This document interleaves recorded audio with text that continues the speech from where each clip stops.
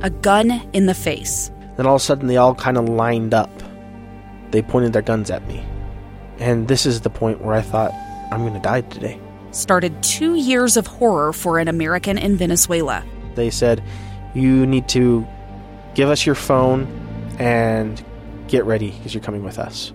I'm Becky Bruce, and I spent a year researching and piecing together Josh and Tammy Holt's story about their ordeal in a notorious prison. That's when everything started to turn bad. We had another pound on the door. Boom, boom, boom.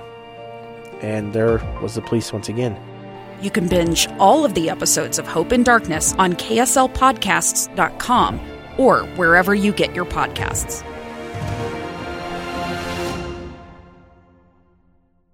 Welcome to Utah Weekly Forum. My name is Bo Walker. I'm filling in for Rebecca Cressman while she's away, and our guest this week is Kim Campagne. She's the Assistant Vice President at Intermountain Healthcare's Pain Management Services. Kim, thanks so much for being with us. Well, hi, Bo. Thanks for having me. Absolutely. And this one is kind of close to me. The Pain Management Services. Tell us what you do first. In that capacity as Assistant Vice President, what is your role there at Intermountain? Oh, so I have the great opportunity to lead pain management services for the organization. And so we are really focused on helping our patients to address their pain needs, both in the outpatient setting and out in the community, in our outpatient clinics, and also in our inpatient settings, like in our hospitals. When patients come in to have surgery or procedures, we want to make sure that their pain is treated appropriately, but we're also doing that in a very safe way because safety is always our top priority. How long have you been doing this, Kim? So I've been a healthcare provider for about 30 years. My role in pain services has been just about 3 years. And so we've really got to have some great opportunities to really have some cutting-edge technologies to help our patients and to address their pain needs.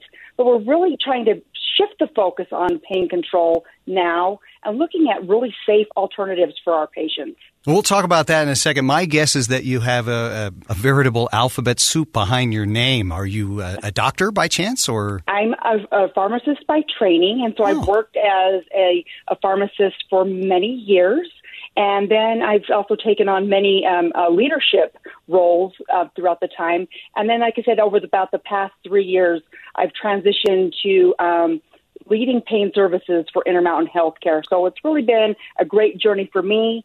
I get to use some of my expertise as far as, opioids, pain management, how we treat our patients, and then really help to focus that in our journey moving forward, specifically for pain management. Well, let's talk about that. The opioid crisis is not quite what it used to be, if I'm understanding it correctly, but it was out of control.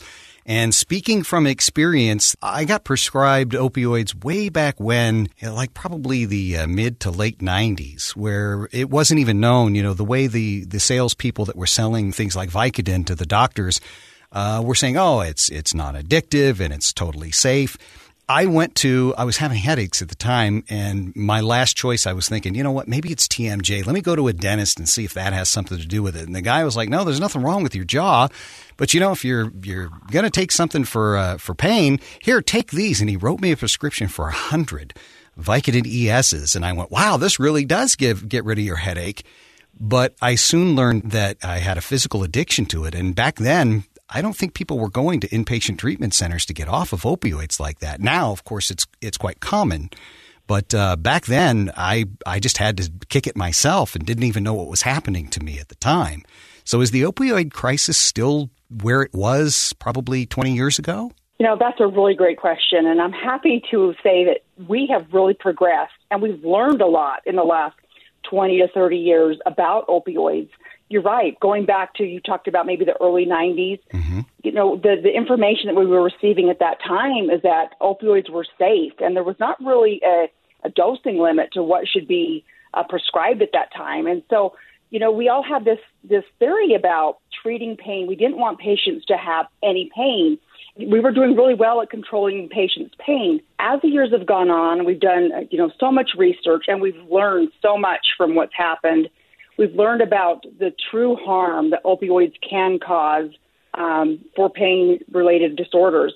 And so we have adjusted, and we have changed our thought and our prescribing practices to adjust and learn from the past, because unfortunately we have lost so many lives to the opioid epidemic. Now, while we've made really great strides, and we're really proud to say that, no, we are not where we used to be, and there's so much more awareness around opioids, and also we've helped to reduce the stigma about opioids. We're now able to talk about them more in a free manner, and it's, we don't need to feel ashamed any longer that, hey, I've got questions about opioids, I don't understand this, I maybe even have a problem. It's okay to talk that and to seek help and to also ask for more information and to speak up and make sure that we feel well informed, we feel empowered, and we truly understand our healthcare journey. So there's been a tremendous trajectory over the last 20 plus years. Much like with alcoholism, they're trying to normalize that as well, is that we find out that it's a disease that needs to be treated for the rest of your life, but to remove the stigma of it. And with the opioid crisis, the same type thing. You want people to be able to feel comfortable enough to come forward to go, wait, there's something going on here. I feel physically addicted to this. Something's happening. Can we talk about it? You obviously are in a position to be able to do that. Our guest is Kim Campagna, the Assistant Vice President of Intermountain Healthcare's Pain Management Services. What exactly have you done to make that happen? How have you approached it? So we have taken a real big system approach. We've come together and we've worked to address this issue. Of course, we are always trying to ensure our patients and our communities can live the healthiest lives possible. So part of attaining this safety goal, we want to ensure that as an organization and as our care providers, that we are prescribing opioid medications responsibly to ensure that we're keeping our patient safety always top of mind. And so we've come together to say, what can we do collectively as a system? And so some of the things that we have done is we have changed the way that we prescribe opioids, specifically those for acute needs. And what I mean by acute is that if a patient is having an injury where maybe somebody's broken a bone or they need to have surgery, we are working to right-size the number of opioid tablets that are given to our patients. We did a lot of research in partnership with our patients to understand, after they had an acute episode, how many opioid tablets did they really need to take, and how many did they have remaining? And what we learned from that was astonishing. We learned that we were way overprescribing many more tablets for these patients than was necessary. So in partnership with our patients, we learned that, okay, we do not need to prescribe as many opioids for a knee replacement or for whatever the type of surgery or procedure the patient is having. We want to make sure that the patients are getting the appropriate amount of opioid tablets, but not giving them excessive amounts. Because as we know, if patients aren't using all those medications, they remain in the home where, not only them, but others are exposed to having them there, specifically younger children, which could cause a lot of harm down the road or accidental overdoses. So by right-sizing those tablets, we're not only keeping our patients safer, but we're also able to keep our community safer. And we've had phenomenal success. By doing this, and by also right prescribing to better fit the needs of the patients, like I say, aligned with the procedure or the pain needs, since we initiated this event, these processes, I should say, we have been able to prescribe 11 million fewer opioid tablets over the last few years, which has been significant. It's a 40% reduction in our acute prescribing, and it was also led to a 31% decrease in our chronic prescribing of opioids. So we feel really great about the progress that we've made. That's huge. And I wanted to ask you about chronic pain because there are people that do have chronic pain. So we talked about acute. If you're going in to have a procedure, let's say you tripped and fell down and you went to the doctor and the doctor gave you some pain medicine just to get you through that period. But there are people with chronic pain that need to take opioids or some type of pain medication long term. What are you doing with those folks? So there's several different things I'd like to say. First of all, we are looking not only the number of tablets that are being prescribed, we are also looking at high-dose opioid prescribing, specifically looking at It's called morphine milligram equivalency. And what this is, it's a way to kind of create an equal base for opioids, because not all opioids are created equally. It's kind of like comparing apples to oranges based on which opioid is prescribed, the strength of the opioid, and also the frequency of the tablets that are prescribed. And so this is a metric that's used as a gauge of the overdose potential for the amount of opioid that is given on a daily basis. And so what I'd like to say is, as I said, not all opioids are created equally, but as that potency of the opioids increases, the risk of overdose drastically increases. And so just to maybe give you an example by what do I mean by morphine milligram equivalent and what does that mean? So if we look at fentanyl, and we hear a lot about fentanyl being in the news, it's an illicit, or can be illicit, but it's also a synthetic opioid, but it's 50 times more potent than heroin. Wow. And then it's also 100 times more potent than morphine. So by looking at the morphine milligram equivalent, or the MME, we're able to compare those potencies based on one another to truly understand what is a patient's risk for overdose when they are taking these appropriate opioids. Yeah, and so basically we're comparing apples to apples and oranges to oranges when you break it down to the MME. Mm-hmm. That is correct. And so then what we're saying, so you asked about the chronic pain patient. Mm-hmm. And we're learning a lot about this too, Bo. And what we've learned is studies show that opioids aren't actually as effective for long-term pain as what we once thought. And so we're trying to be very mindful about that. We know we have a lot of patients who rely on those opioids for their pain, but it also sets those patients up for risks and the potential for overdose. And I think something that patients should know is even if they're taking opioids as prescribed, there is still a risk of overdose based on taking them just exactly as prescribed. And that can be due to many different factors, such as what other medications are they taking? If a patient is obese, do they have sleep apnea or troubles breathing? Other medical conditions, or what we call comorbidities. There's a lot of different factors that need to be considered. So just really understanding what is a patient's risk when taking an opioid, specifically as those potencies increase, is really important. And specifically, as we talk about our chronic pain patients, those who may have been taking them and say, hey, I've been taking this for 20 years and I've been fine. Well, we're thrilled that they've been fine, but that doesn't mean that there could not be problems in the future with those prescribed opioids. So that's one thing we really want to bring awareness about is any opioid, no matter how it's prescribed, does come with inherent risk. It's hard on your liver. It's hard on your kidneys as well. For people taking it for 20 years, it's certainly going to have an effect on that.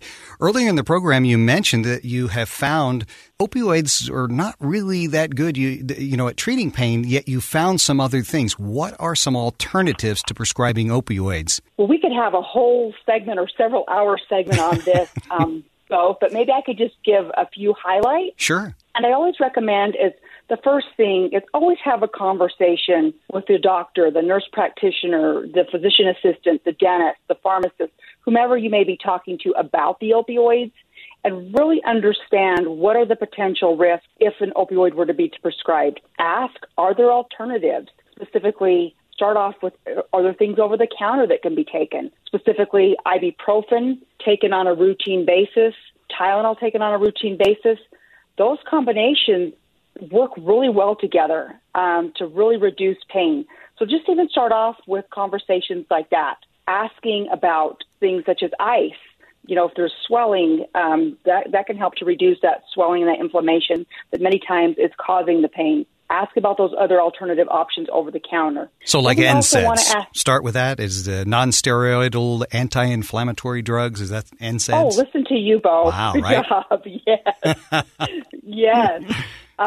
Also lots of things that can be done that are not medication related, specifically things such as cognitive behavioral therapy. CBT. What that means, CBT, correct. DBT. That's a way, mindfulness, relaxation. There are many different programs, behavioral psychologists. There are apps on the phones that can truly help with this. And there's great evidence that shows that this is kind of a great approach to take for people who are having pain. It helps to minimize their pain, and without having to take any other type of medication, and specifically opioids. And even patients who are taking opioids, even by using CBT, we've found that they are able to decrease the potency of the opioids that they are taking. We've had great success with it. That's interesting that you brought that up. I had no idea that was being recommended, but you're in my wheelhouse now. I'm in recovery, and I've been working in the recovery field for a little over 3 years now. And so I'm very familiar with those modalities, meditation as well. I had no idea they were using that for pain management, though. That's interesting. Yet I can attest to the fact that getting to the root of problems, usually with cognitive behavioral therapy, dialectic behavioral therapy, those types of modalities, was really helpful to me. Yoga even was super helpful to me. Being able to stretch again, because I've had 2 back surgeries, and I didn't think I would be able to do any of this stuff.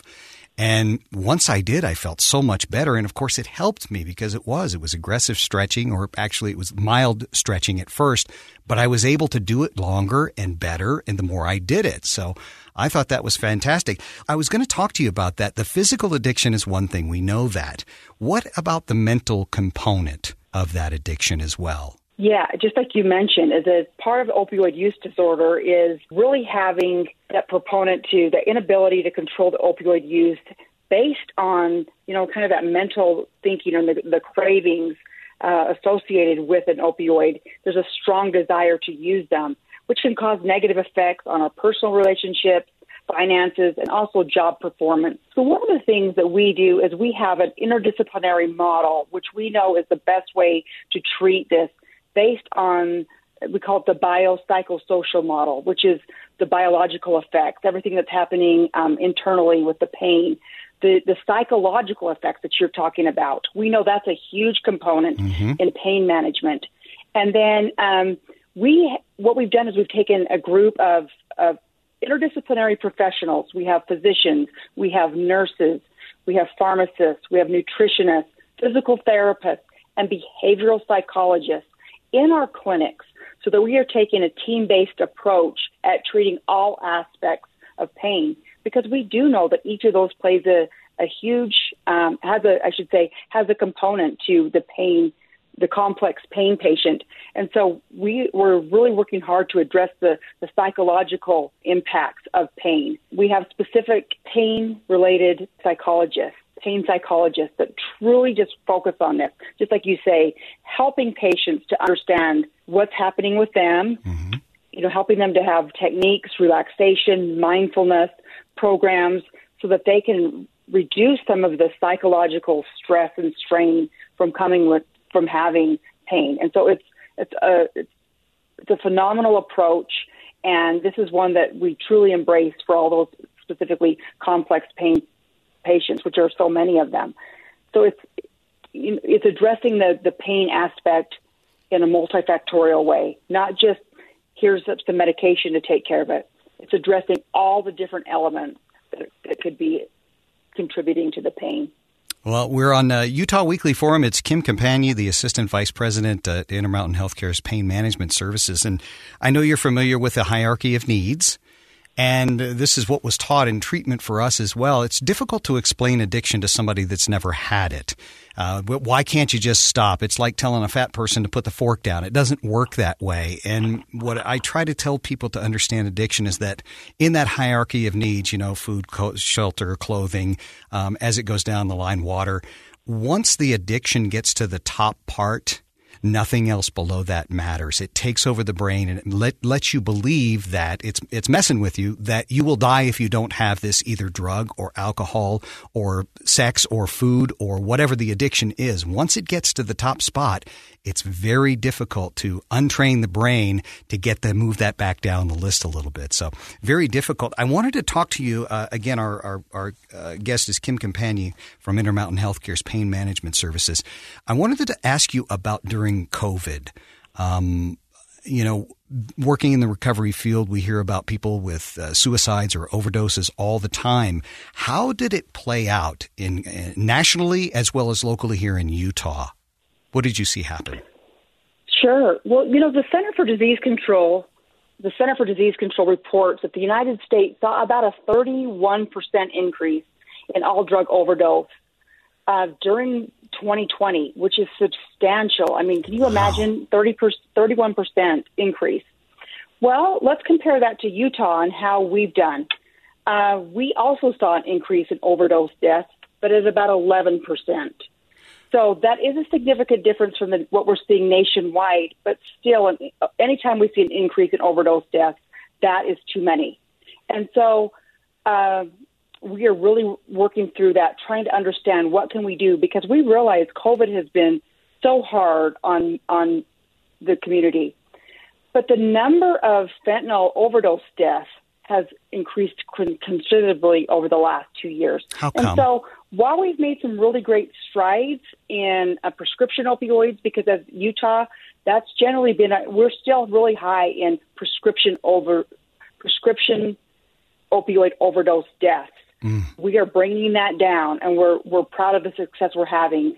But we're also starting to see increases in overdose deaths with specifically illicit fentanyl. And part of that is just because it's so available on the streets. Many times people turn to the street if they're not getting their pain meds their pain needs met, or for other reasons. And so that's something we have to be mindful of as well. And so it's interesting to understand, we still have an opioid issue here, but a lot of this is also attributed to illicit fentanyl. Wow. I had no idea that went up. I'm very happy to hear that the increase in overdoses was much less than the nationwide number, because I thought it would be much worse than that, frankly. People going through a lot of things. Let me ask you about this. We've got a few minutes left here. Tell me things about like Vivitrol that's being prescribed now, or Sublocade, the Suboxone. Do you have any research on that? How effective has Vivitrol or either one of those two drugs been at helping with opioid overdose or addiction?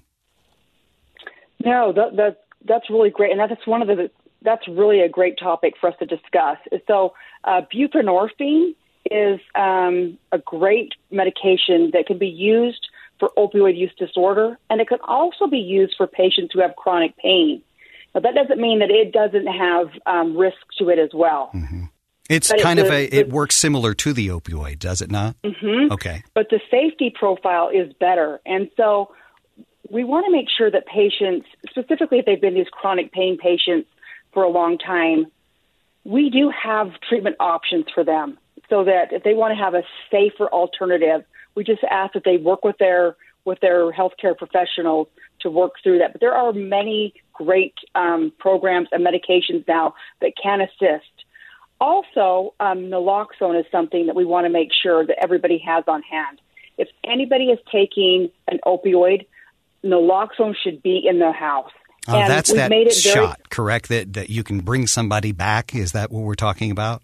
Mm-hmm. Okay. So what naloxone is it's kind of like an antidote to an opioid or a heroin overdose.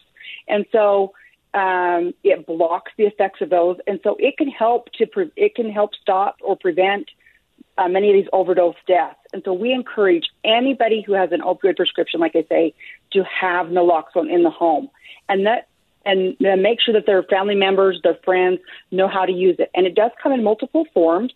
There is an injection, there is a nasal spray, and we've made it very easy to get. And so you can either ask your doctor or your nurse practitioner or your physician assistant to prescribe one for you, or you can actually go to a pharmacy directly and just ask the pharmacist about getting a naloxone. And anybody can go in and get it, even if you yourself are not the one that's taken an opioid. Mm-hmm. You can go in, say, hey, I want to have this on my hand. I want to have this at home. I've got a friend or a family member who's taken an opioid or heroin, and I want to make sure that they're protected. You can go in and ask about that and get one and have it take it to your home so that you can help to keep your household members and the community safe. I'm so happy that it's available. Kim, we have to wrap up here, but I have to ask, how would someone that's listening to this program that says, you know what, this is really, ringing with me, how can I get some information? What would they do? Can they call? Do you have a website, email? How can they get information? Yes, there's many different sources. There's useonlyasdirected.com. There's Utah Naloxone.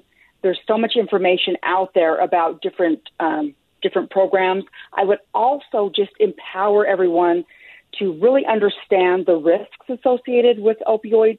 Mm-hmm. Feel empowered to speak up and ask questions and make sure that you understand what are your options, what are the alternatives, and what are the risks. Kim Campagna, Assistant Vice President, Intermountain Healthcare's Pain Management Services. I've so enjoyed our conversation. Thanks so much for being with us here on Utah Weekly Forum. Thank you, Bo. Have a great day.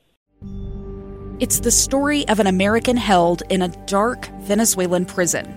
Then all of a sudden they all kind of lined up. They pointed their guns at me. And this is the point where I thought, I'm going to die today. I'm Becky Bruce. I spent a year working on Hope in Darkness, which now has more than 2 million downloads. Find it on kslpodcast.com or wherever you listen to podcasts.